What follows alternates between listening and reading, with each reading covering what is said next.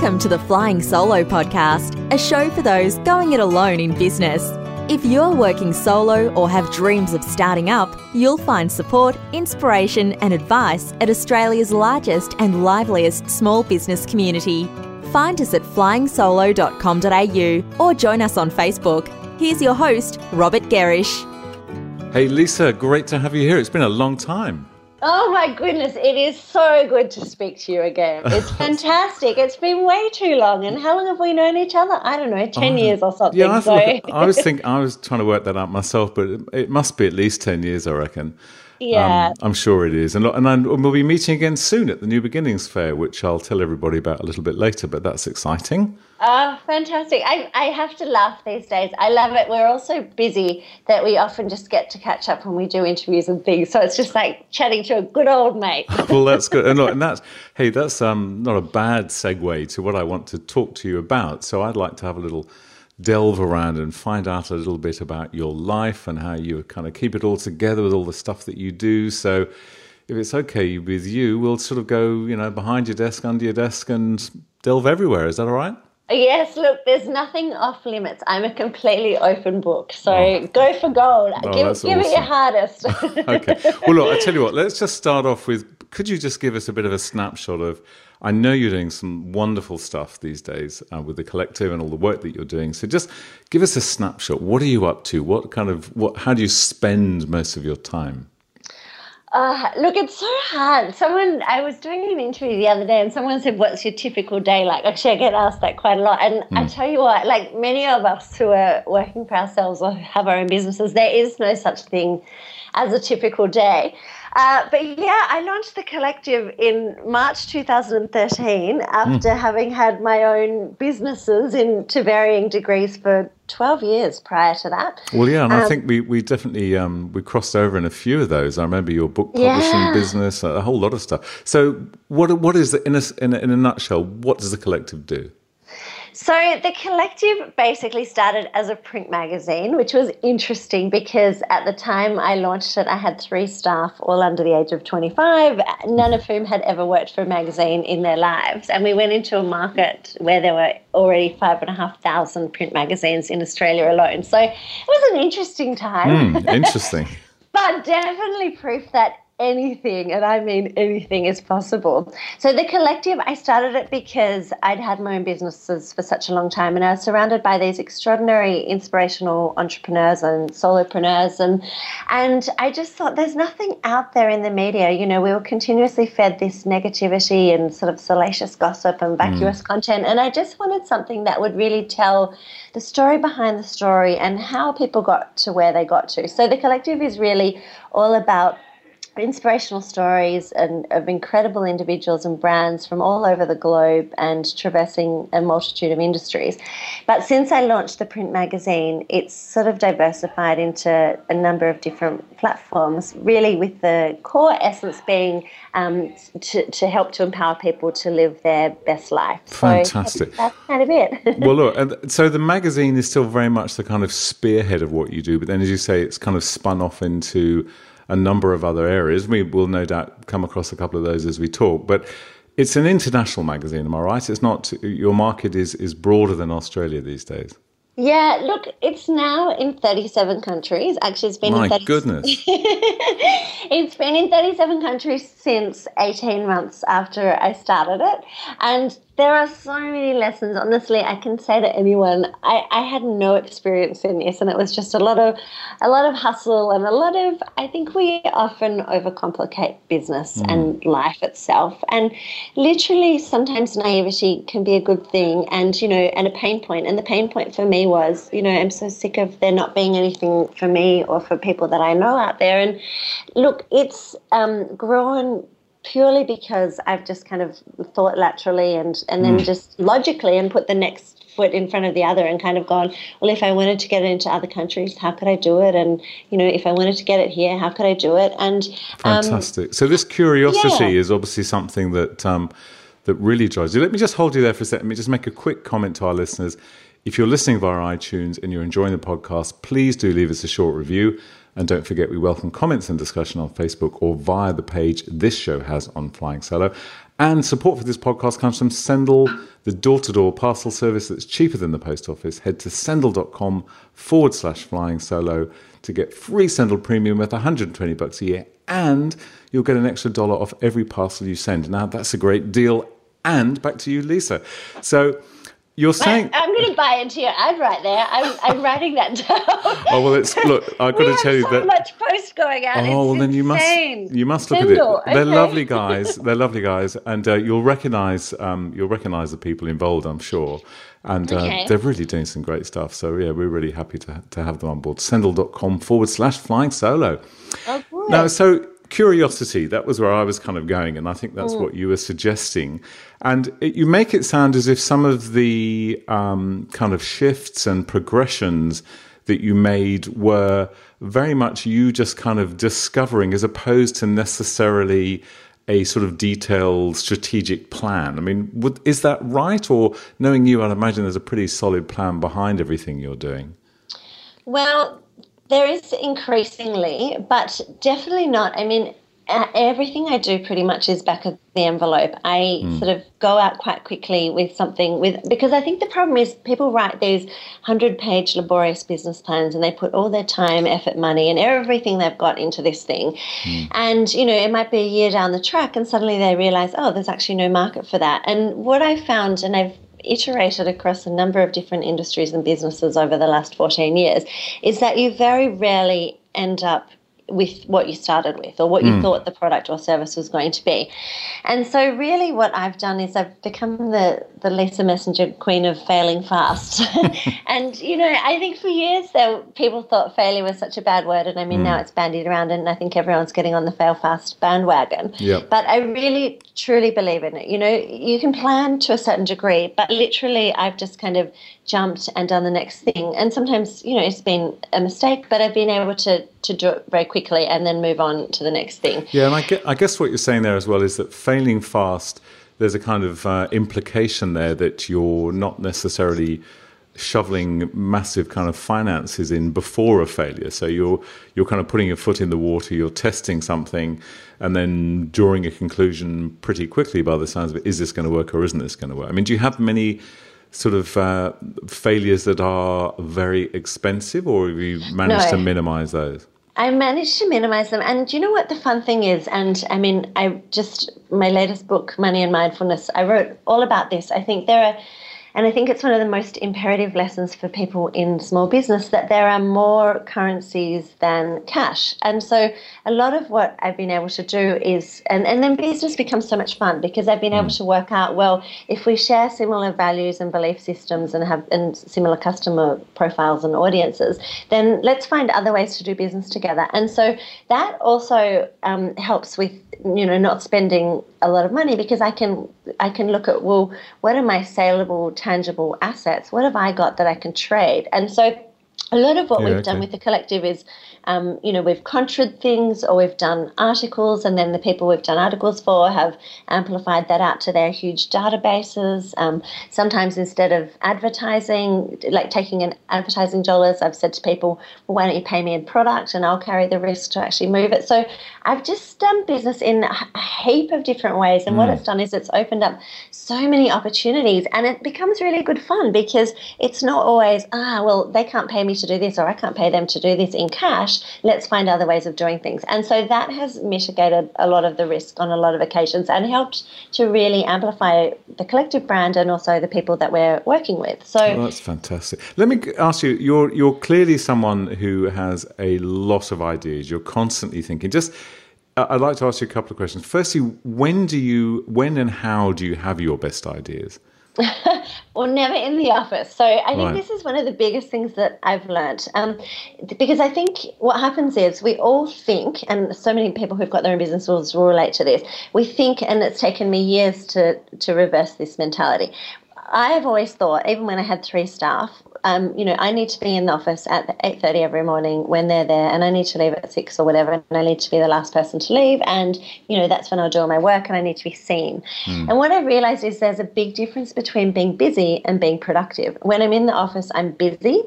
And I now have 25 full-time staff in the office. So, I go to the bathroom and 5 people ask me a question. So I'm busy and I'm always reacting and putting out fires and, that kind of thing. Yeah. But when I'm productive and when I actually get solid work done is when I'm out of the office. So, and my best ideas come when I'm in the shower or when I'm going for a run or when I'm traveling or whatever. And so I think there are opportunities everywhere if you're open to them. And I would suggest that, I just make it my thing to get out into the world and just see as many different things as possible. And if I'm in Sydney and I'm not travelling at that particular time, well, I might go to a far-flung suburb in the deep west that I've never been to and explore the shops or get into the back streets and, meet different people. And so I'm just constantly filled with ideas. Fantastic. So when you talk there about, when you're travelling and maybe, sitting around in airports can be a good time.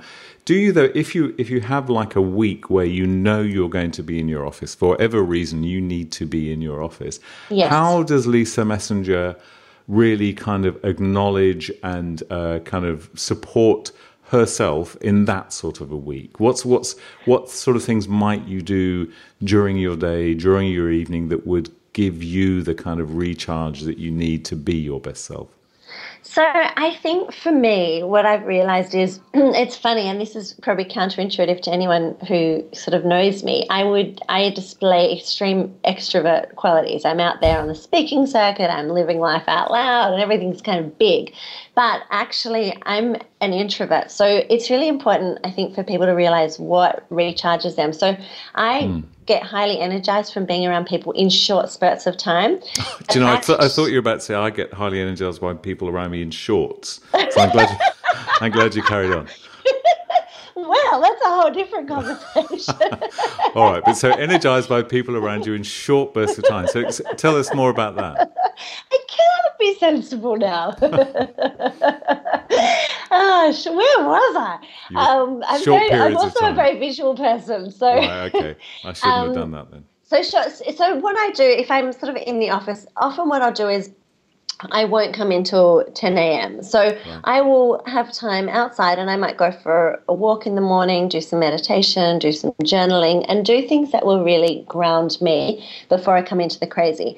Then when I'm in here, I'll just make sure that I have certain times where I might turn off my emails so that I can actually concentrate on, doing something strategic or whatever.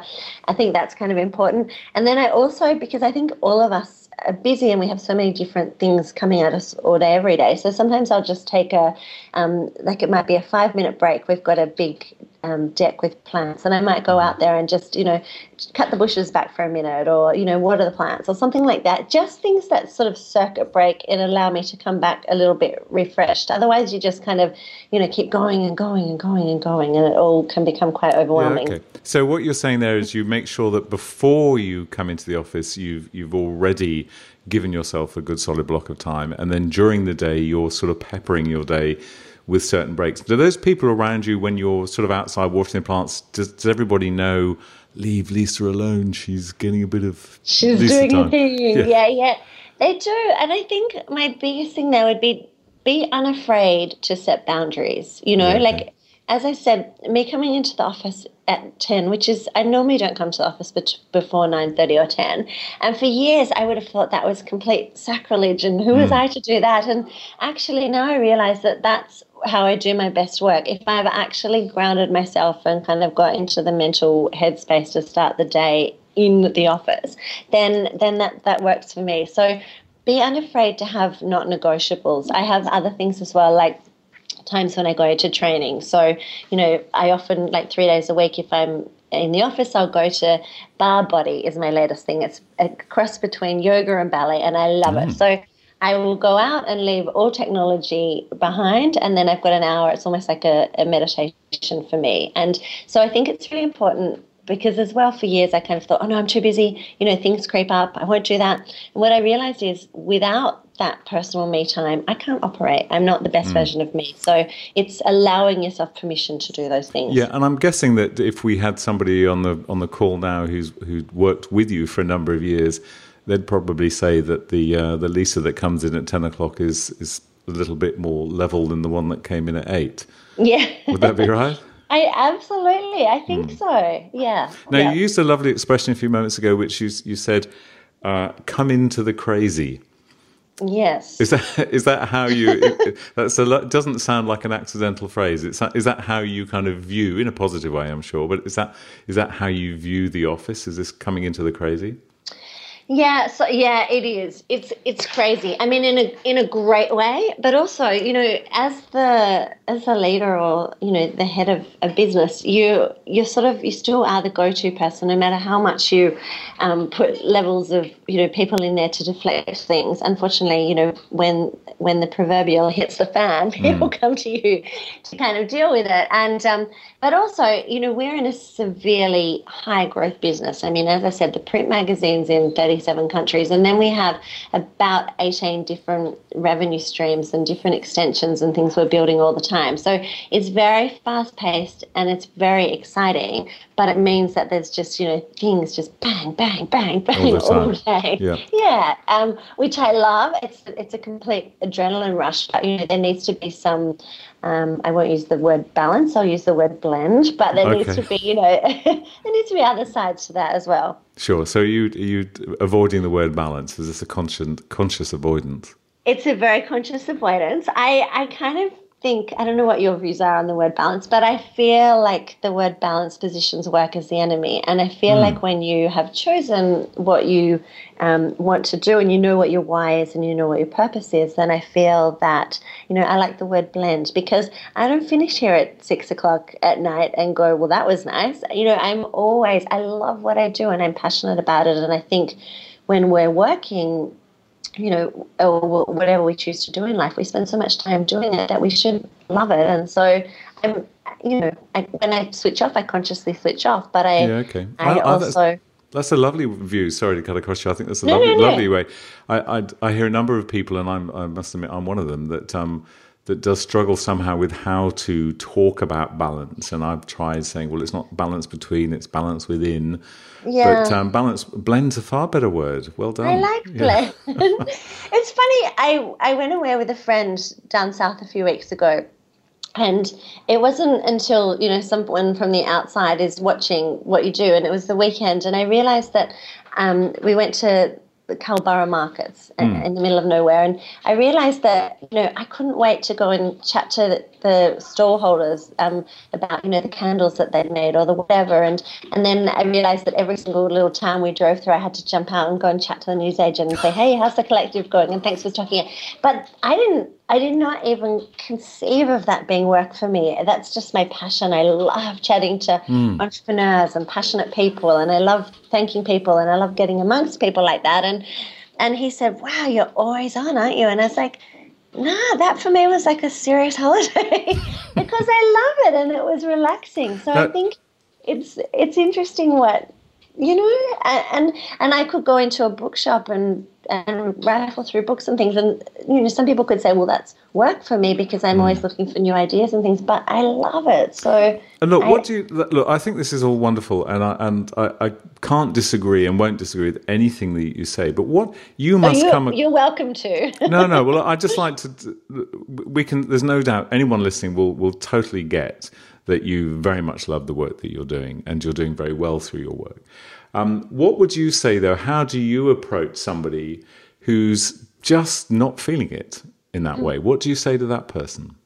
Well, I get asked a lot how you find your passion or your purpose or your why in life. And I also, in the same sentence, a lot of people say to me, I'm going through a really tough time in life. I just don't feel like, and I say, this is good. This is the perfect time. Like when you are severely pissed off with something or something's really annoying you or there's a pain point, then that, in my experience, has always, always been the absolute point at which my life has turned around for better.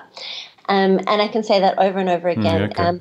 When I first I wrote my first book, Happiness Is, in 2004 with no publishing experience. And the reason I wrote it was I was desperately unhappy, and I was going through a divorce, and I'd alienated my family for 3 years, and I was drinking way too much. Like, it was a train smash. Right. And so I decided, well, I am so desperate to understand what happiness is. I'm going to go out there and just ask people what happiness means. And that was the start of a great accidental publishing journey where, I've written lots of books and published a lot of books for other people. And a bit the same with the collective. I was kind of like, if I see Kim Kardashian's bottom on another magazine, or I hear about one more murder or car crash or something just so negative, then, what's the point? So I was so cranky that it kind of amped me up to start the collective. But it could be as simple as, your baby is getting rashes from the nappies. So you think, this is crazy, I need to develop my own nappies. Or there's a multitude of things. And I often find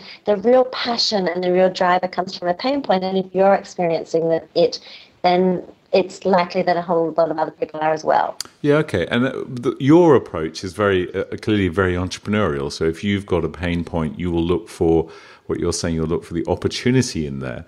There are some people, I guess, that have got businesses and they've been running them for a while and they're just not really enjoying them. So it's not so much a spike of pain. It's like a gentle throb of annoyance.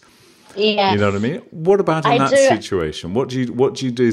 I guess we're talking here maybe more about re-enlivening passion as opposed to looking for it where it doesn't exist at all.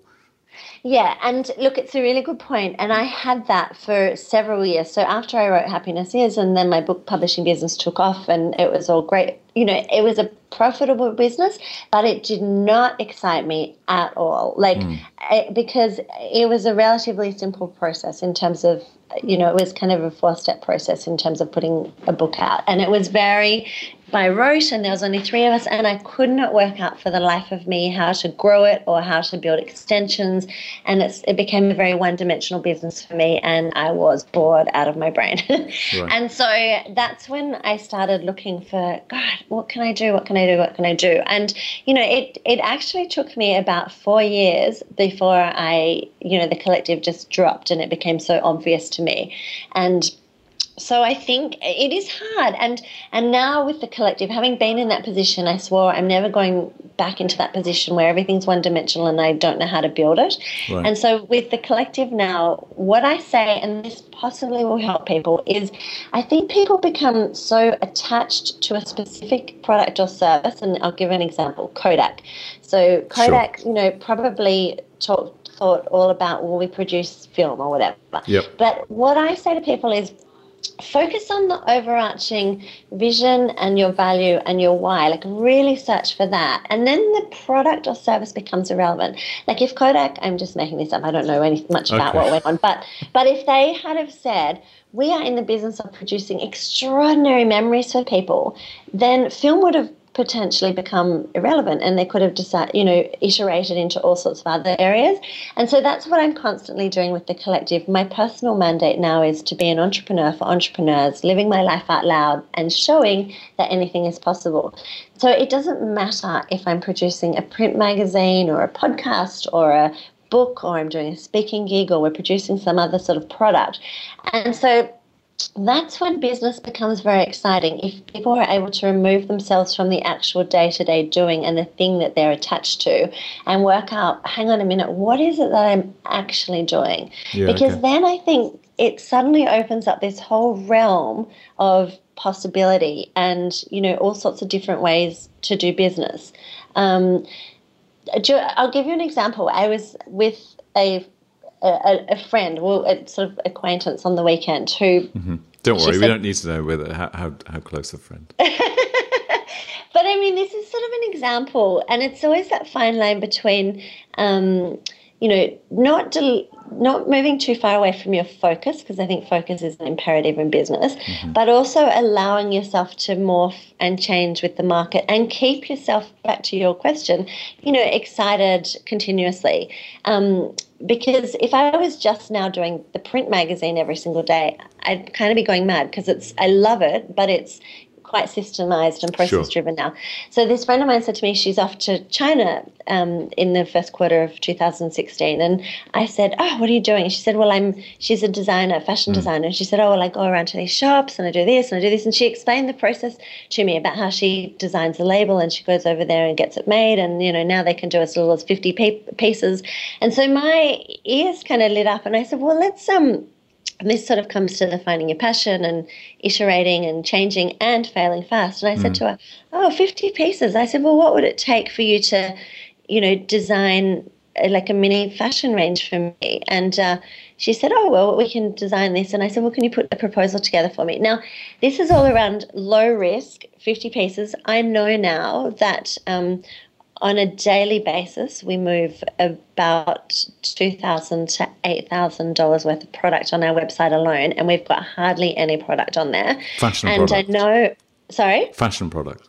No, just okay. my books and things. Oh, okay, okay. So Your own nothing product, to do with fashion at all. But but we've been looking for, what's something else we can develop to start to sell and move. And so that became exciting because I know our audience, is interested in that to a degree. I know it's an interesting story for them, and it allows me to kind of explore something different, but without taking too much risk. So I think it comes back to many things that you've said. It's about, being continuously curious and just being open to things, but making sure, I go, well, I'm in the business of media. Let's not start a fashion thing. But I know enough about our audience that I know they'd potentially be interested in that. And also, with the brief conversation I had, I know it's potentially going to be a low cost to entry and not a lot of risk.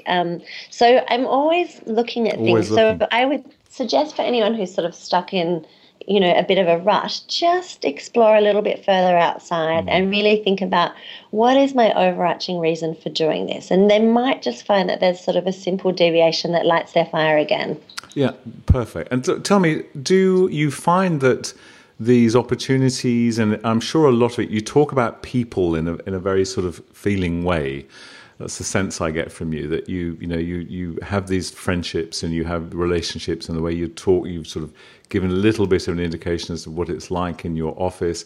Are you attracting these people to you, or are you going out searching? What's the sort of balance there? Probably attracting. And the reason I very consciously chose the language about friend and acquaintance was to sort of help other people to kind of go. It was actually a friend of a friend, and I had a party the other night, and she popped along, and so I kind of knew her. But my point around that is just engage in conversations with people, because you never know where they're going to lead. And I think it's trying to develop a mindset of, self-assuredness and thinking, well, I can do that, rather than, I think people often come at things thinking, oh, I couldn't do that. I don't know how that works. And actually, it was really just at the beach, the next day, and a bunch of us were hanging out, and I said, "Oh, tell me about this trip." And she sort of started explaining it to me, and I thought, oh, that doesn't sound that complex, And so it's just be curious and, have an inquiring mind and just be open. I think that those are the important things. Yeah, and look, and what I love about the way you do it is you do all of those things, but you also, by the sounds of it, you have a very strong sense that kind of anything's possible. It 100%. Yeah, you're not looking at something thinking, well, what could go wrong here? You're thinking, what can go right here? What might this look like? Where do you get that from? Is that learnt, or is that something that's come from your family? Where do you feel that's come from? Look, years and years and years and years of all sorts of things. But I think the thing is, the most simple answer to that is you've just got to push yourself a little bit further each time. Get comfortable being uncomfortable. And I think, having had my businesses for over 14 years, it's funny. Early on, I remember distinctly, because this happened recently. In my first couple of years of business, I remember thinking, I had a $82 invoice that was outstanding, or I had to pay an $82 bill or something. And I was thinking, God, this is a nightmare. Where am I going to find this? And the reason I remembered that was a couple of weeks ago, I had a $82,000 bill that I had to pay in a day, and I didn't have the money. And I realized my mindset around that was much calmer than probably when I had the $82 thing going on. And so it has been a learned thing over the years. And I think the thing is that what I've done is I've just built extraordinary teams and people around me over the years. And that can easily be, a lot of that is, outsourced and people external to me helping me. But what it means is that I'm not holding everything myself. So I've been able to push things a little further, and then, I know I can call my accountant, or I can call, a mentor or someone and say, hey, this is the situation I'm in. And because it's always been okay at the end of the day, even though it's been pretty hairy at times on a daily basis now, I kind of just push it a bit further and a bit further. And I think that's the thing, and then you kind of realize, okay, well, I haven't gone under, or this hasn't happened, so I'm just going to believe in myself a little bit more. And more recently, because of the collective, I've been fortunate enough I spent 4.5 days on Richard Branson's private island, Neko, with him. I was going to get to that because I saw your pictures on Facebook. We can talk about that. And, I got invited by Anna Wintour herself to meet with her in New York, and amazing things. But anyway, what my point around that is that these are all wow moments, like, oh my gosh, wow, and that's important. But the bigger wow moments have been, they're just like us. Now, I don't say that to be arrogant or conceited or full of ego or anything else, but I say that because I think people need to remember that. It's and a lot of people aren't as fortunate as I've been to meet these people. And what I realize is everyone has fears and uncertainties and everything else, but these people just have a larger propensity for risk, and they just put themselves out there, and they just get their hustle on every single day. And so that's given me more confidence, because I kind of go, well, everyone's in the same position. Everyone has the same abilities. It's just who's going to push a little harder and believe in themselves a little more. So it's a bit fake it till you make it, All right, we'll come back to Anna and Richard in a moment. Okay, so the point there then is you clearly know a number of kind of ways and processes where you can get reassurance. If you're feeling like you don't feel concerned about an $82,000 invoice, you did feel concerned about an $82 invoice. So somewhere in the middle, in the last sort of 13 or 14 years, there's become a level of assurance that is now kind of pushing through your veins. Yeah. And where do you go, though, if you, and then I'll move off this sort of topic, where do you go if you've got a point where, or actually, let me rephrase that. Do you get to a point at any point where that reassurance just isn't there? Do you get scared at any point? And if so, what are the circumstances and what do you do about that? Sometimes, and it's a weird thing. I actually wrote a whole chapter called Fearless in my first book, Daring and Disruptive, that I put out a couple of years, October 2014, whenever that was. Okay. But because the thing about it is, it's not that I don't feel fear, but what I've had to train myself to do very consciously and purposefully is move through it very, very quickly. And so the reason is, because as we grow in business, things don't become easier. They become much more challenging. Now 100 hard things are thrown at me every single day as opposed to one. It's kind of the $82 and the $82,000 thing. And so I would be permanently catatonic in a ball on the floor if I let that come at me. So what I have done, and this is the simplest way I can explain it, is I've kind of made this thing where in my head I very quickly, whenever anything hideous comes at me, I go to the worst case scenario. Like, is my business going to go under? Am I going to lose my property? Whatever it happens to be. Okay. Worst case scenario. And then what I do quickly, I don't stay there for very long, is I reverse engineer that in my head and I try and bring it back to the current situation. So I go, whoa, I could lose the business. Shit. Okay, who do I speak to? Okay, well, if I speak to my accountant, or if I do this, or if I do this, or if I do this. And then suddenly it gives me peace of mind because I know that I've got the right people or teams or, knowledge or whatever it is around me to bring it back to current day. And then I quickly start to put those things into place. So whether I email someone or I have a conversation or I get together with someone. And because I think the problem is, as business owners or solopreneurs or entrepreneurs, we hold a lot of stuff ourselves. Yep. And really, if you can start to, have an A team around you that you can kind of, offload some of that information onto and get some help where you need it, then it becomes much more manageable and achievable. So, so that's how I'm not permanently paralyzed by it. But it sounds like a lot of that is work that you're doing in your head as well. But presumably on some occasions you'll go, okay, well, I like the way you spoke there about you'll kind of go to the worst case, but you won't stay there. I think that's a very good step, because I think some people do stay there. Don't stay there. And then that just kind of freezes you into inaction and anxiety and all of those things. So you look at it, then you step back from the sort of the edge and break down the steps. But it sounds like a lot of that you're doing in your head, but maybe people that don't have the capacity that you have, like my approach to that is not dissimilar, but I have to get stuff down on paper really quick. But I'm a boy. I'm simpler. I just have to see things sort of written down. But I think that process you talk about is great. Now look, I'm going to just take us back to we'll leave Anna Wintour for another time, maybe. Oh, okay, all right. We can do another catch up. Well, just because she's very specialised, and so wow, I'd love to talk about her, but having seen her in the movies and all those things. But let's talk about Richard Branson, okay? So I've seen this picture of you and your cosy, and Richard in his budgie smugglers, I don't get my cosy up on social media, but I tell you, when I'm with Richard, what can one do? Hey, tell me, I'll wear anything to be with Richard Branson. Well, within reason. So there you are on the beach at Necker. Both got out of the ocean by the looks of it. What's he like to kind of be around? Just when when all the lights are off, or the microphones are off, the cameras are off, which is very much, I gather, his life on Necker. Yeah. What's he like to be around? What sort of aura surrounds the guy?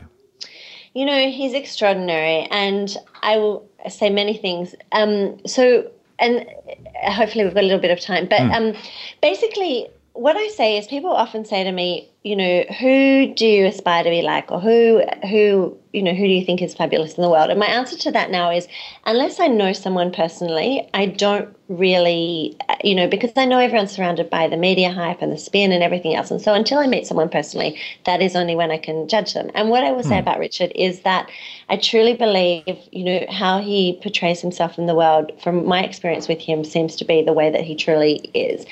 And I arrived on Necker there was 28 of us entrepreneurs, and literally, I think it was 2 days before the Virgin Galactica disaster had occurred. And so I thought, there's no way, why would he turn up here? He's never met us, he doesn't know us, he has no alliance to us. And the first morning I met him, he literally walked in his bodies, not budgie smugglers, and bare feet into his living room, and as he said he would, and sat down, and I said to him, why are you here? Like, this just happened. And there were a couple of things he said to me which have stuck with me. And he said, well, as a business owner or, anyone in life, when a disaster happens, it's really important that you sort of front up and you take the rap and you face the media and face the light or whatever. Get back in the saddle, in other words. Yeah, but then he said, but then there were 400 people there or something who actually knew what they were doing. And he said, I needed to get out of their way and empower them to get on with doing their jobs. So, and then he said, and I made a commitment that I would be here. So they were kind of the first three things that came out of his mouth when I met him. And I thought,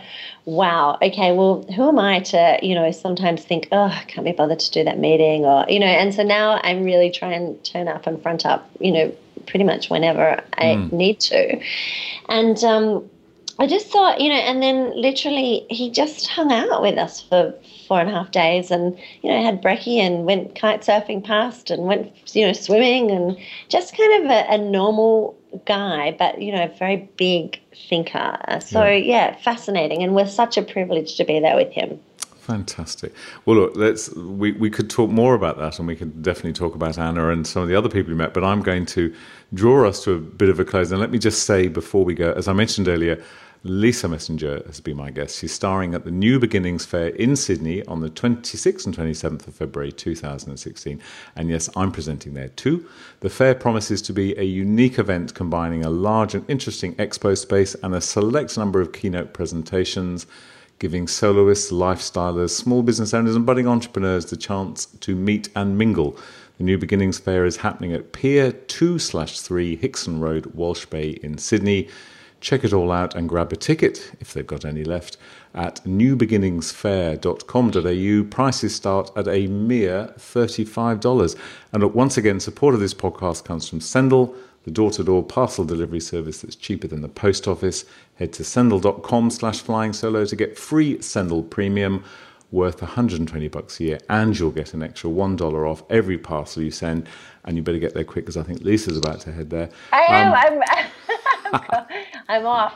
Yeah. All right, Lisa, it's been so good to catch up with you, and I look forward to seeing you at the New Beginnings Fair. I can't wait to spend some time with you. I can't wait, and it's gorgeous to catch up with you too. Well, thanks so much, Robert. All right, you have a great day, and enjoy your week, and I'll talk to you and meet you soon. Thanks for sharing your time with Flying Solo. No problem. And that's where we'll leave this show from Flying Solo and your host, Robert Gerish. We'd love to receive feedback, even a brief review for those listening via iTunes. If you're planning to start a business or rejuvenate the one you're in, check out our bestseller, Flying Solo, How to Go It Alone in Business. It includes everything we know about working on your own.